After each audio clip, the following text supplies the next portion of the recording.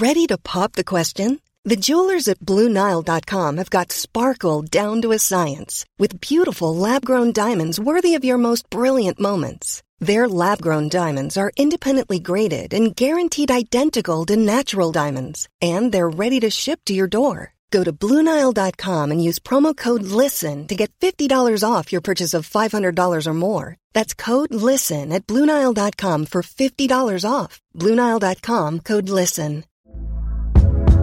Hey there, it's Michelle Norris. I'm host of a podcast called Your Mama's Kitchen. When I travel, I'm usually looking for a way to find a taste of home when I'm not at home. And one of the things I love to do when I am at home is entertain. And Airbnb allows me to do that. When I was in California recently, I rented a house that had a great kitchen. And when we were sitting around the table, we were all thinking, we're in someone else's house. Someone could be in all of our homes as well. If you have a home, but you're not always at home, you have an Airbnb. Your home might be worth more than you think. Find out how much at airbnb.com/host. This is Little Atoms, a radio show about ideas and culture. With me, Neil Denny. On today's show, James Runcie on his new novel, The Great Passion.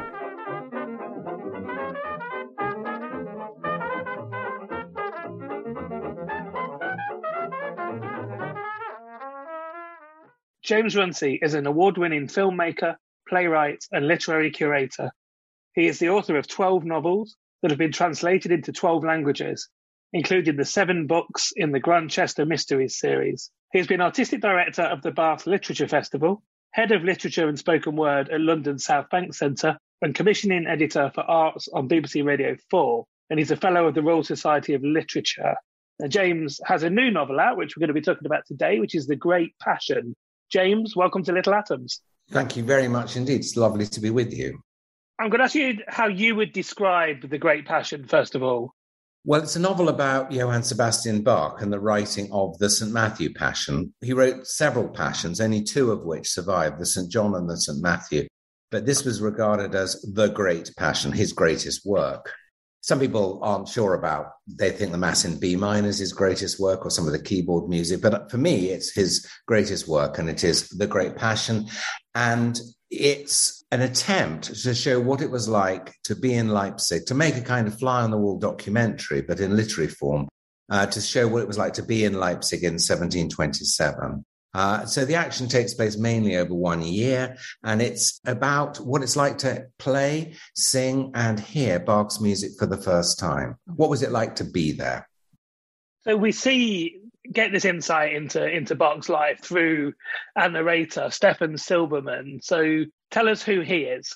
He is a boy who sings the soprano parts in the St. Matthew Passion. He's told from the point of view of 23 years later, when he's a grown man, on the day of Bach's funeral. And he looks back to his time 23 years earlier when he was this choir boy singing and was a boy at the school. And so it's a boy's eye view of being present at that time. And the thing is that I don't know what it's like to be Bach. Obviously, I have no idea, really. I can't imagine that. But I can imagine what it's like to be a boy in a school, in the competitive school, boarding school, because I was one. And I know what it's like to try and put on a show, the St. Matthew Passion, and be convinced that it was going to be a disaster, or be very worried about whether it's going to work or not, with people falling ill, not being up to the job. And I know about that from life in theatre. So it's an attempt by working at it or getting to it from what I know about. I don't know what it's like to, amazingly, I don't know what it's like to be a brilliant composer.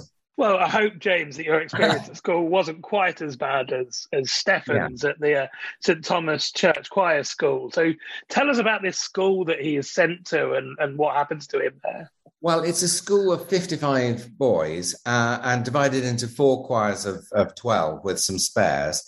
And they're all streams, so they're all in a top stream or a set, choir 1, 2, 3 or 4. Choir 1 is obviously the top. It's a boarding school. The food's dreadful. There's quite a lot of bullying. There's quite a lot of insanitary conditions, lots of rats, for example. And you have to be a bit careful. I'm not sure I've entirely succeeded in getting into sort of Dickensian Do the Boys Hall territory and getting into that kind of what's now considered a bit of a cliche, sort of unhappy boy at school, bullied.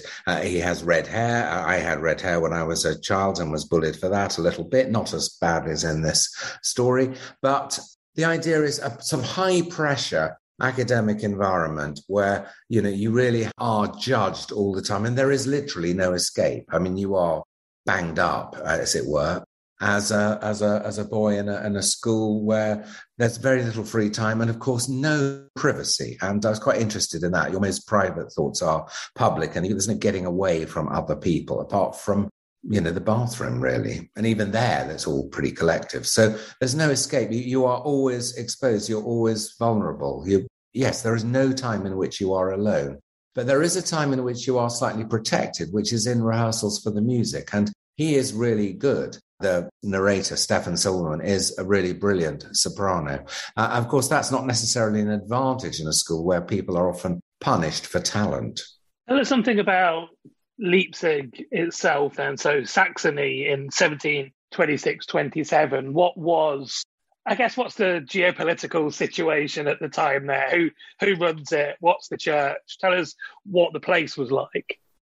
Well, it's a sort of big provincial town. I suppose you might think it's something like, well, it's hard to tell, but something like, I always compare it to Abingdon rather bizarrely, rather than Oxford or London. It's a kind of place or like St Albans, where I grew up, where there's an abbey. It's not Westminster Abbey. It's not. So it's a big market town, big market trading town with markets, big market square. Bach runs 4 churches. It's very Lutheran. It's very Calvinist. It's very unshowy. It is very somber. Doesn't mean they don't have jokes. The major delicacy is called Leipziger Lerche, which is a lark tartlet, and lark catching. This is not one for vegetarians. Were very popular. So you would have these little lark pies and very good fish, carp particularly, and good burgomeisters wearing lots of black, and lots of death, loads and loads of early deaths. So 4 funerals a day going on most days in the city, and not great life expectancy. Bach died at 65, which is about a little more than average, and enormous families. I mean, obviously Bach was... Bach had 20 children off 2 marriages, but death very much part of life. So 11 of his children died before he did. And, the rites of passage are never far away. So Anna Magdalena, his second wife, who he married at the age of, she was 21, he was 16 years older. She had, in 9 years, she was pregnant virtually every year for 9 years, which is pretty knackering. So I think that it was a visceral place. Survival was absolutely the name of the game, and also a very faithful place. And when you talk about faith, this wasn't really so much a matter of belief. It was a matter of fact. I mean, there was the fact of universal salvation is open to you all, and you have to earn your place. And so life is very much a preparation for death, and how you live your life will guarantee how you die and your place in the afterlife. So there's always one eye on eternity, and this very big sense that we still have today, that our lives are transient and we are just, a fleeting shadow through this. We have this brief moment of either side of eternity, that Beckett idea, we give birth astride of a grave, the light gleams an instant, and then it's light once more. That's absolutely what it must have been like to be in Leipzig. You feel quite fragile. Your flickering humanity is quite fragile in the great darkness of being. Johann Sebastian Bach, of course, has claimed to be possibly the greatest composer ever. But when we meet him, when we see him through Stefan's eyes, he's the cantor at this school, obviously not the colossal world figure that he would later become after his death. He's also, we find out in the narrative, being previously a court composer, and we see other composers. There's a moment where the composer Telemann comes to dinner at the house and is obviously being more successful than Bach at the time in his life. So I wanted to talk about what life would have been like for a composer, how they would have manifested being a composer at this time. Well, that's one thing we can know quite a lot about. He was a court composer in Curtin and in Weimar before that. His major job was an organist. He started off as an organist. He's an organist composer, and he's a massively brilliant keyboard player. But as soon as he comes to Leipzig in 1723, so he is 38 years old. He's like head of music at a school. He's head of music at a small school with these 55 kids. And his job was also to provide the music for these 4 churches with the 4 choirs that he makes up in the school. But he has a weekly job of composing a cantata every week. So on the Monday morning, he starts to write a cantata, which can be anything from 18 to 25, 26 minutes. He can use existing hymn tunes for the chorales. There's generally got to be something for soprano, alto, tenor, and bass, so they might have arias each. There's some communal work too. But basically, he takes the text, the religious text of the Sunday, and sets it to music. So if it's grief, it's a minor key. If it's celebratory, it's a major key.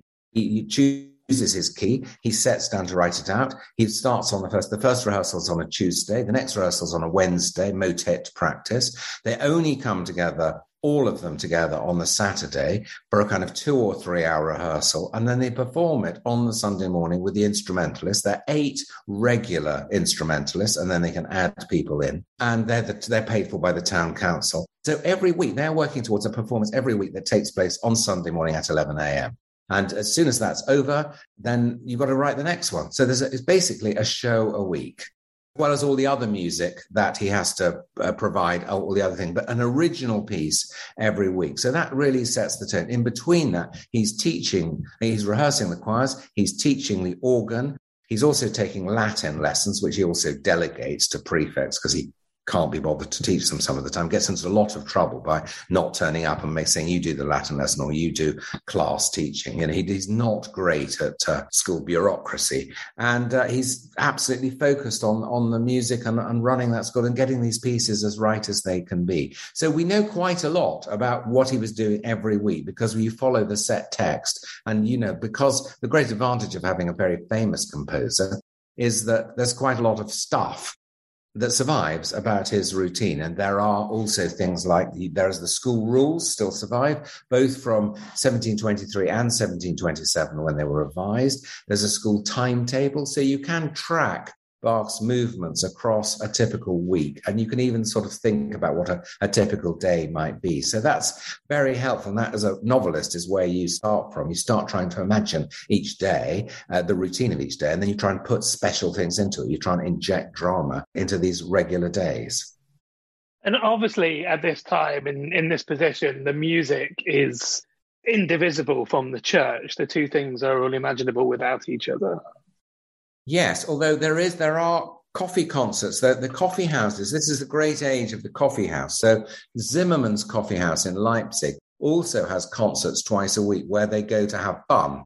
So there is quite a lot of secular music, but this is quite interchangeable in a strange way. So there are examples of pieces that have been reworked. Previously, they were dedicated to the Prince in Curtin, and then you just rework the words a bit and rework the music a bit, and they go to the Prince of Peace, which is Jesus. So he does, ceremonial music is still ceremonial music, but you can move it across to the church for a ceremony as well. And courtly music and religious music can be much more interchangeable than people think.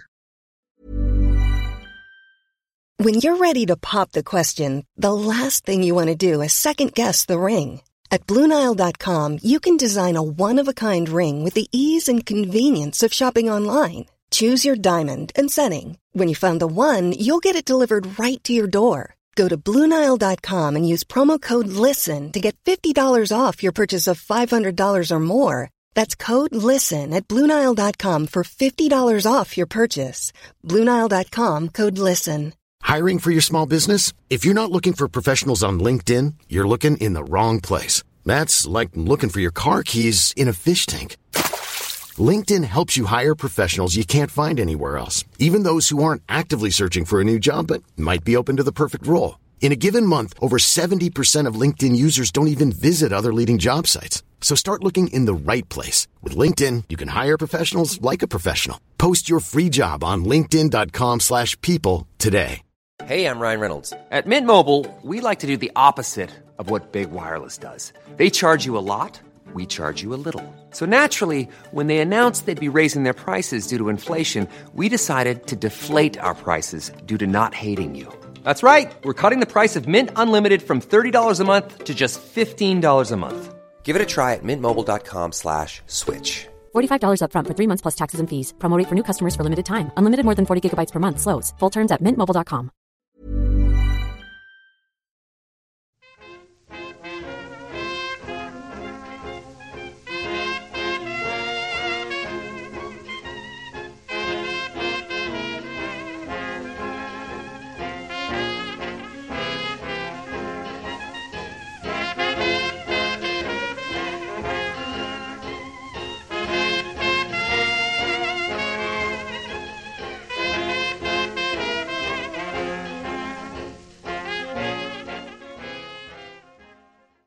You're listening to Little Atoms. I'm Neil Denny. Today I'm talking to James Runcie, and we're talking about his new novel, The Great Passion.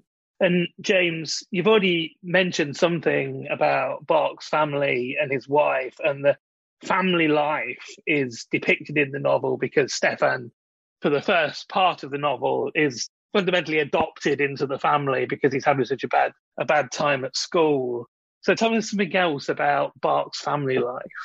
Well, I think that the key thing is that music is very much part of it, practice and rehearsal.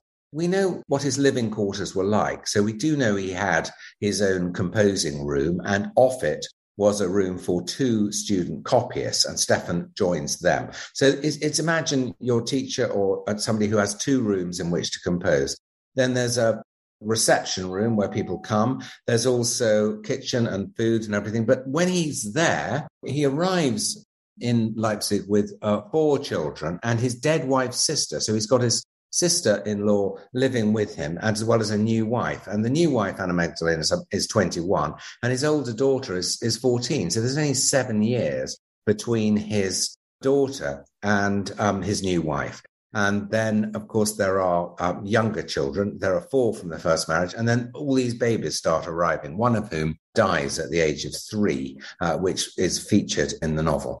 So there's always children, always nursemaids, cooks, and there's, again, no privacy, very, very little privacy. So everything is public. The music there's a harpsichord, a clavichord, violins, cellos. We do have Bach's will, which lists all the musical instruments that were in the house. So it was a massive musical family with lots of things going on. And then, of course, the famous sort of green baize door that divides their living quarters from the school. But there's only one door between him and the school. And also he's on school duties, and if you imagine, it's basically like being a housemaster in a school. And Anna Magdalena, his wife, would be like a matron, would patrol the dormitories and would see how people were and look after people. And that's how he gets taken in. There's a sanatorium for the sick. There's a prison in the school. There's what's called the Casa.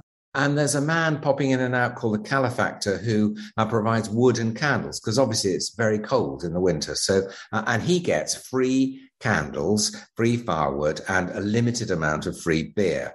So beer, wood, and candles come in and out of this living quarters. So you would see people coming, swinging by in and out all the time, and as well as visitors and parents wanting to enlist their children at the school, people going to auditions. So it's very, very busy.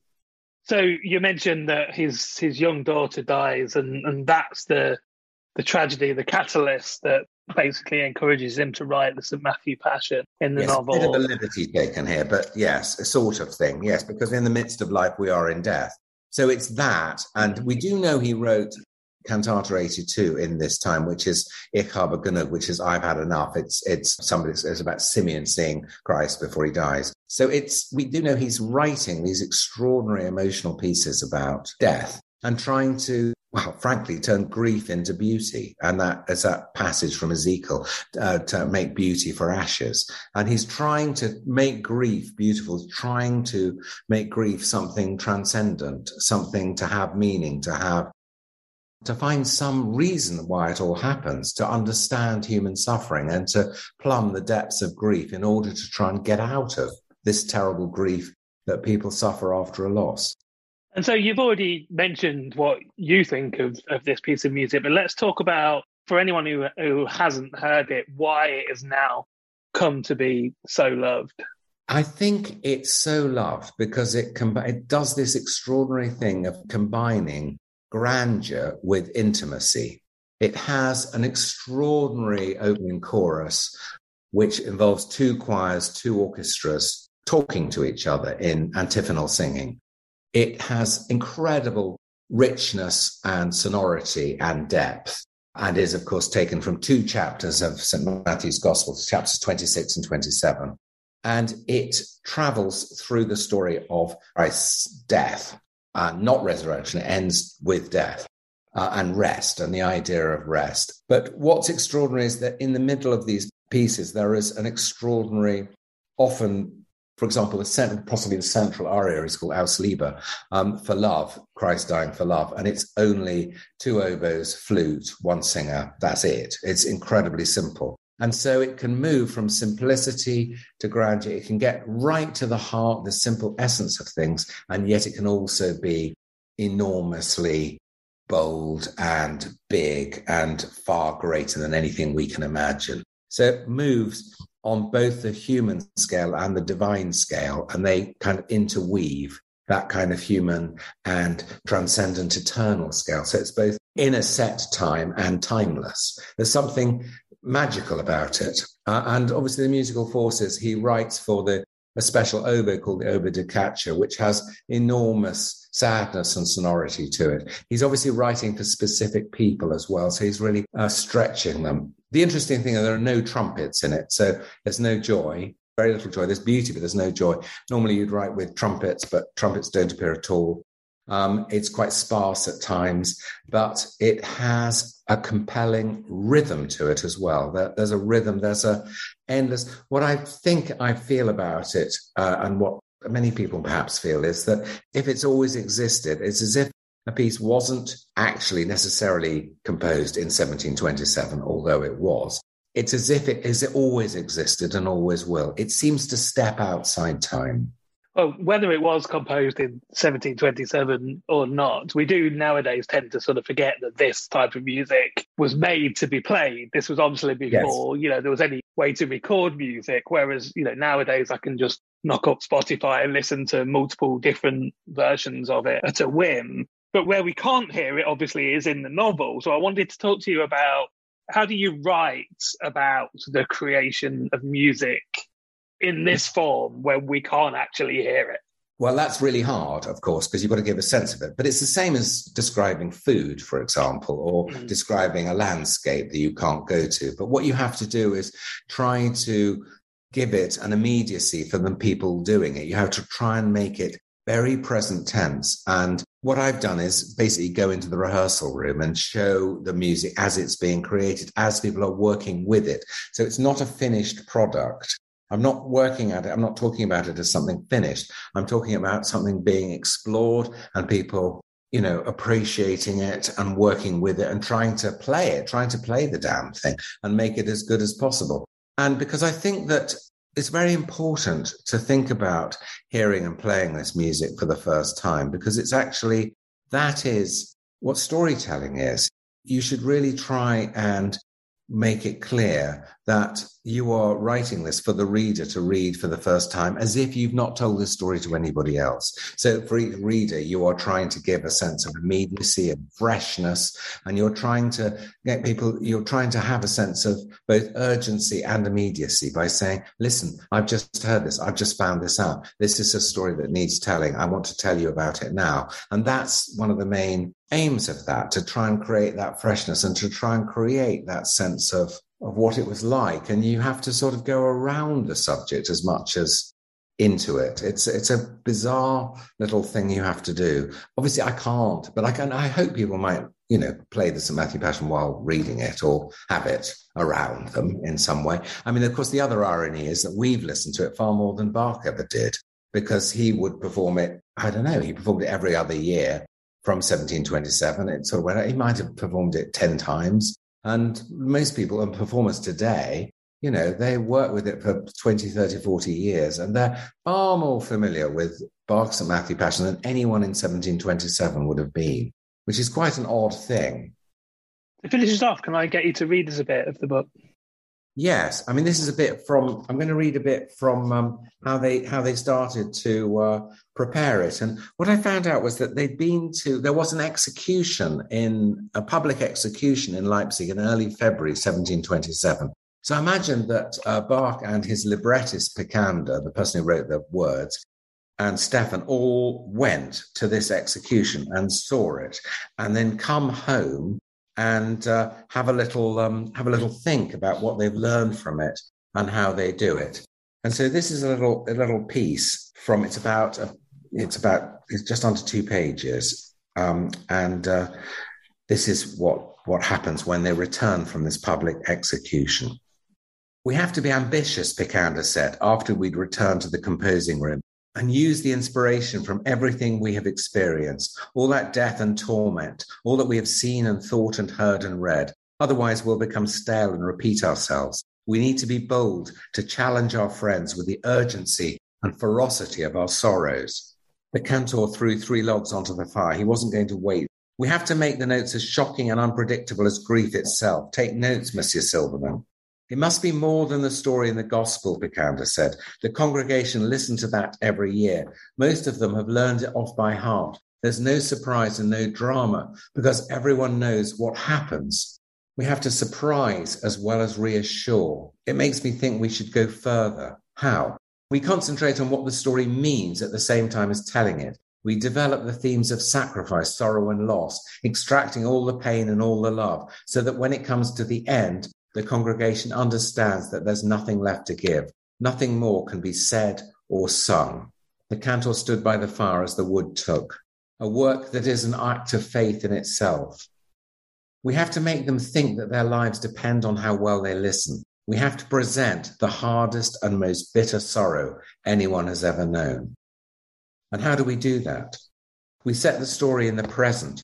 What would the people of Leipzig say if Christ came to us today and they saw him now in the town square or outside the city walls? Would they believe him? Would they follow him? Or would they still crucify him as they've just killed that prisoner we saw beheaded? What happened there was far more violent and prolonged than anything anyone had been expecting. The crowd was volatile, impatient, and quick to condemn. Their inhumanity was frightening. And so I think we should reflect their behavior. And we have to tell the story as if we're doing so for the first time. It can't be a somber reflection on something that happened long ago. We need agitation, conflict. Perhaps we can even imagine the past and the present speaking to each other, what it means to those first witnesses to the passion of our Lord and what it means to us now, our truth and their truth, how people crucify Christ every day. An opening exordium, a funeral tombeau. Write this down, Monsieur Silverman. 2 choirs, the Old and New Testament. We open in E minor, the key of lamentation, 2 orchestras as well as the choirs. We dramatize it all, Picander continued, picking up speed as he spoke. The how, the when, and the where. We include dialogue, soliloquy, and prayer, and the congregation become part of the story. They cannot escape their responsibility. They're made to think about their guilt and the nature of penitence and redemption. They have to know what it is to lose everything they hold dear. Monsieur Silverman, are you taking this down? The cantor asked. We start with an invitation to mourn, to share in the drama rather than simply listen to it. We help the congregation understand the inevitability of loss and sorrow. Other people raise their questions in books and sermons. We answer them in music. So I've been talking to James Runcie. We've been talking about his new novel, The Great Passion, which is out in the UK from Bloomsbury. James, thank you so much for taking the time to tell me about it. Well, it's been great talking to you. Thank you so much. This episode of Little Atoms was produced, presented and edited by me, Neil Denny. Little Atoms is hosted by Acast and published by 89Up. The show is broadcast on Mondays and Saturdays on Resonance 104.4 FM. Thanks for listening.